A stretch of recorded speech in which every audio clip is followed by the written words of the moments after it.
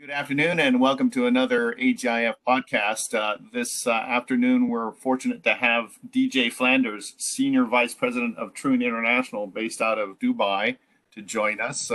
Good afternoon, DJ. Hi, Eric. Thanks so much for having me on the podcast. Well, thanks for joining us.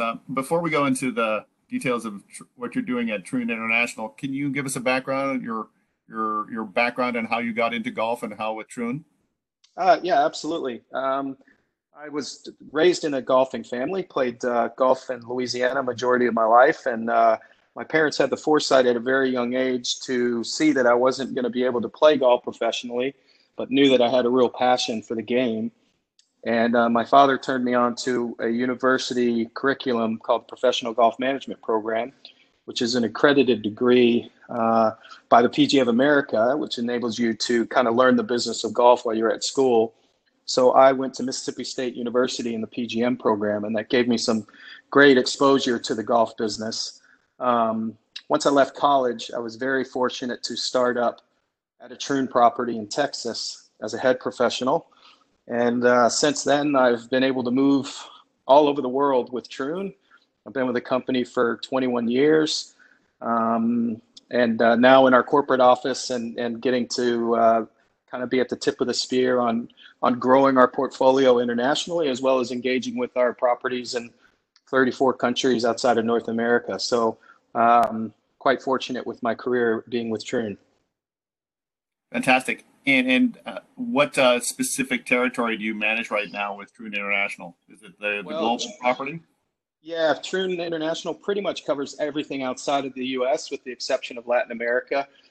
So we have exposure in the Asia Pacific, Middle East, Europe. So and then all of the emerging destinations that we're starting to see opening up as well, with Cambodia, Sri Lanka, India's booming. So it's just great to be a part of the growth of the game of golf with Troon. Great. Well, knowing that Troon is renowned for its strong operating processes, with COVID-19, maybe you can give us an overview on what the key health and safety measures that have been put in place across the Troon portfolio. Yeah, and that's a great question, and I would be more than willing to provide any of our best practices to anyone who might be listening to this phone call and curious on what we've put in place. From a Troon perspective, we see this as a golf issue, not a management company issue. And we want to be doing what is right for the game of golf. Because of our size with over 400 properties around the world, we do have a lot of best practice idea sharing and a lot of people that have really overanalyzed some of these pre-opening procedures or reopening procedures. So happy to share those with anyone who might want that. So I wanted to put that out there first. But in regard to health and safety, obviously social distancing is a huge part of the new norm that we're seeing, at least until there's a vaccine that is available. So we're seeing a minimum of two to three players in every group, just so that we can manage social distancing. Some courses are going walk only. Some are providing or allowing one golf cart, but that has to be the same driver, just so that there's a limited amount of contact amongst the players. The interesting thing in that regard is a lot of people have kind of increased their tee times to like 15 intervals. They used to be at 10 and they went to 15 because they were thinking that they needed that for social distancing. But our courses that have reopened have actually seen an improvement in pace of play. So they've gone from longer distancing of tee times to actually shorter ones, and still have been able to do that and keep their players safe. So I think that's something that your listeners might want to kind of keep in mind. Maybe start at one interval, but be prepared to adjust it so that you can get as many people on the golf course as you can and still be safe. We've also really tried to leverage technology. The most important thing is to know exactly how much volume is coming onto your property. So get away from doing walk-ons. Try to make sure if you have an app technology to make tee times or a web technology to make tee times, that you're making sure you're pushing everyone through that technology so that you can truly control what's coming in to your business. When we first reopened, we did see quite a few people trying to walk on, and what that does is it creates someone who's standing in front of the counter trying to find out about tee times when you have somebody that's coming in that had a tee time. So it creates a potential contact point between two guests that you really shouldn't have if you're really managing the flow of your guests. So I'd recommend leveraging technology and having some spacing there. Temperature checks for both your guests and your associates seems to be the new norm in most of our countries. And just to be clear, I'm giving you some very generalist responses here, but obviously we're in 34 different countries. So in some countries, these are required and some they're not. But just to give you an idea of some of the things we're seeing, the temperature check seems to be one of the new norms. We have seen some governments require very sophisticated technology. And then we've seen some where it's just a normal temperature check like you might see at the airport where someone puts it up to your forehead and they record that temperature. Obviously, the reduction of touch points through the golf experience, which I think most properties were probably doing fairly well before the closures of the courses, that has still remained. So, removal of rakes, not handing out amenities to the guest, no cooler boxes, not touching the flagstick, anything to reduce that potential cross-contamination between two guests is going to be kind of the new norm until that vaccine is found. Face masks, which obviously a lot of the Asia courses will be very familiar with and probably less bashful about wearing as compared to some of our other courses. Exactly. But we are seeing face masks, particularly being worn inside the clubhouse. It isn't as much of a regulation on the golf course itself, but when players are showing up, there is a desire to have them in face masks when they arrive. And then from an F&B standpoint, we're seeing a lot of regulations on the amount of people or the amount of occupancy that you're allowed to have in F&B.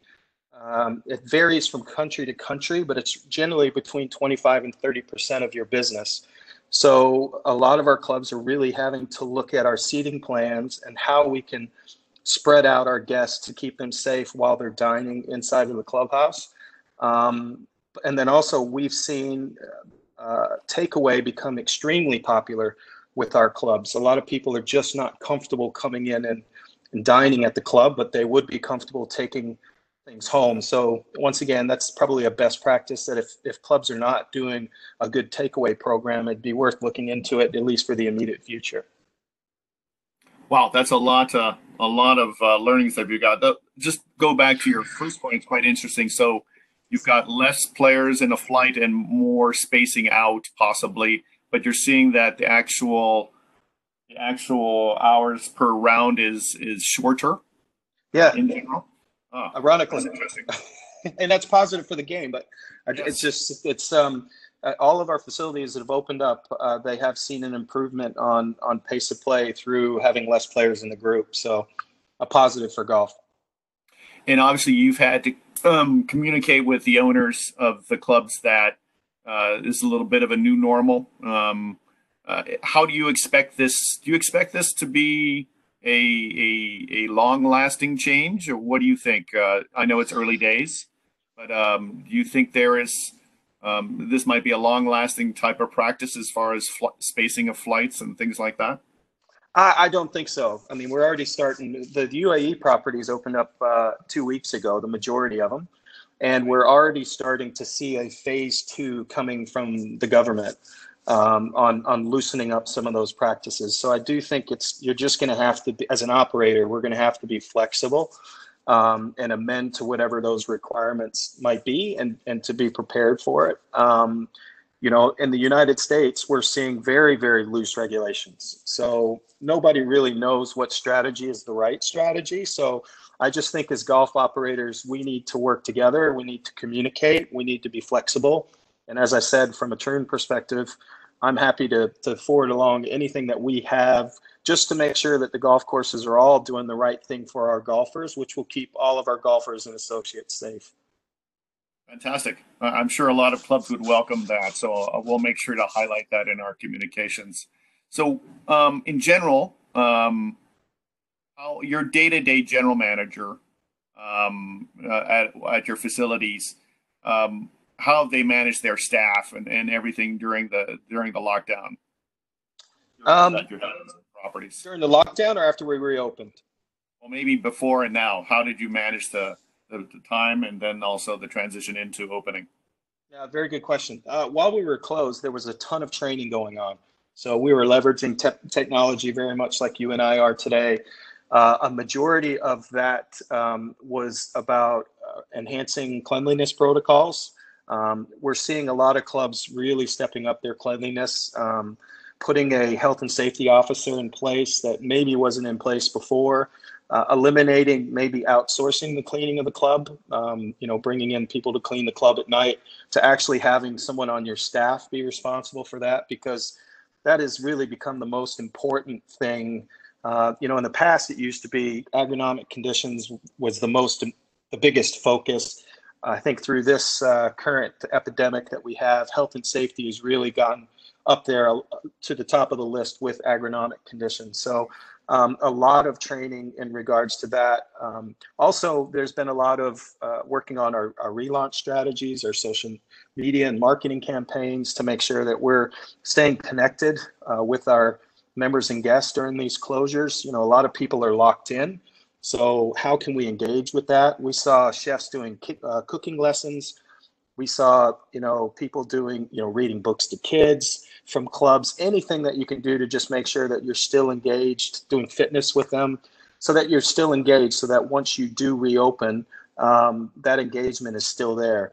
Some of these clubs that have reopened have kept those in place. Like I know one club had a quiz night that they did over Zoom, where the members could come to the club, pick up a dinner, go back home, which was like a pre-made pizza that they could put in the oven. Everyone put the pizza in the oven. They worked on they did the quiz night. The chef told everyone when to go grab their pizza, and then they started up the quiz night again. Once again, a way for a club to stay engaged, and that was really key during the closure period.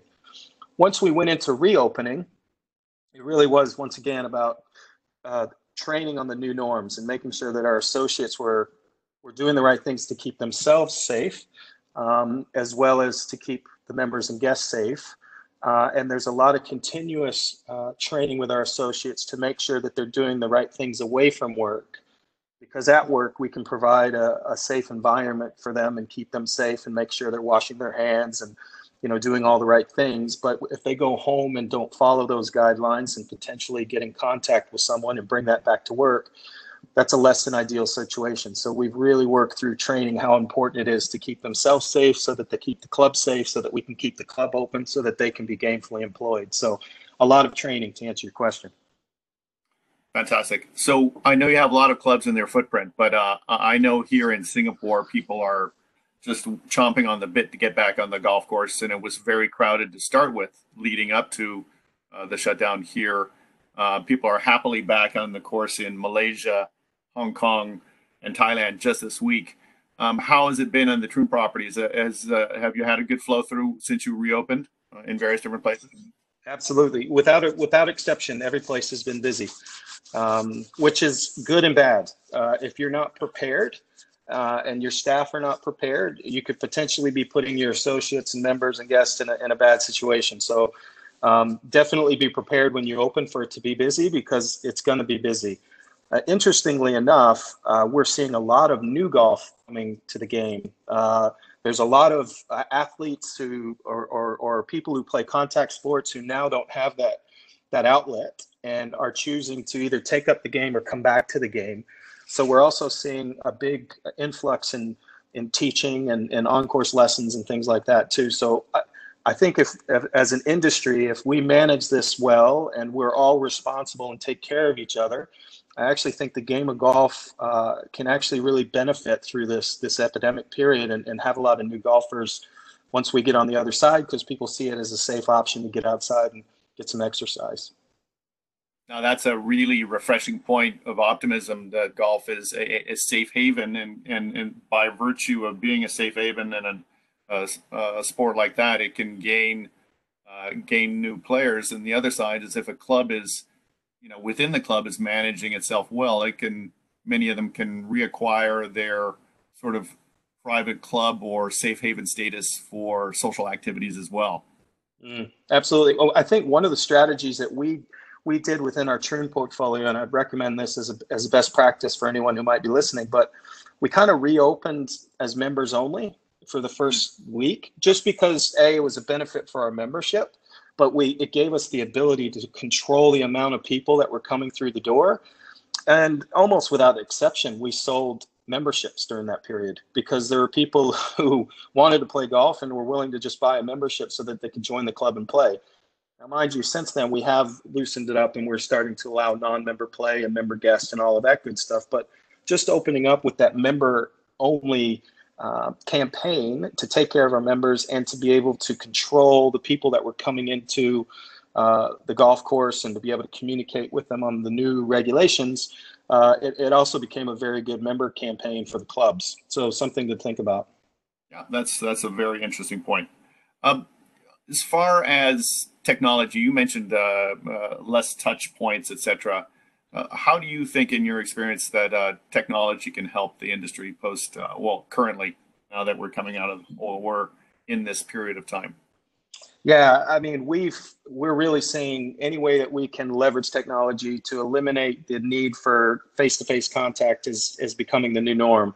So we have an app where people are checking in on the app. We're even moving to a point now where they can prepay through the app, come in with a barcode, scan the barcode in the shop, and walk out of the shop. The less time that they're there, the better.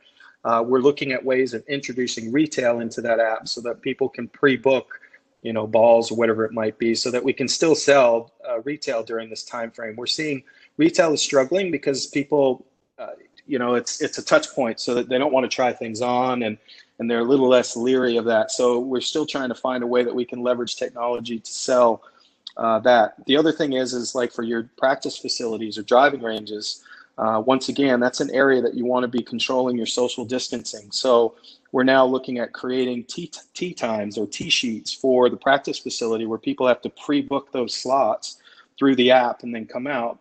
But that gives us the ability to regulate who's there, know that there's not too many people there, so that we can manage the spacing and keep everyone safe. And then the third thing was through the app, being able to buy your F&B and your takeaway right onto the app and can have that ready to just grab and go, where you're not having to stand around and potentially create cross-contamination with an associate or guest, because it's a seamless experience to be able to pre-book through the app for your food and beverage. So I definitely think technology is probably going to grow in its presence through this phase, and I think it'll probably stay as we move on, because people will see how easy it is to use this technology to enhance a golf experience. So the days of losing your tee-off sheet between the check-in to the starter, hopefully will be over. Yeah, that's right.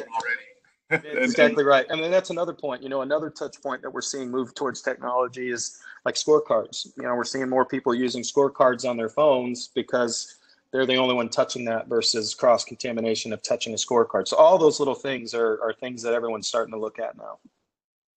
Great.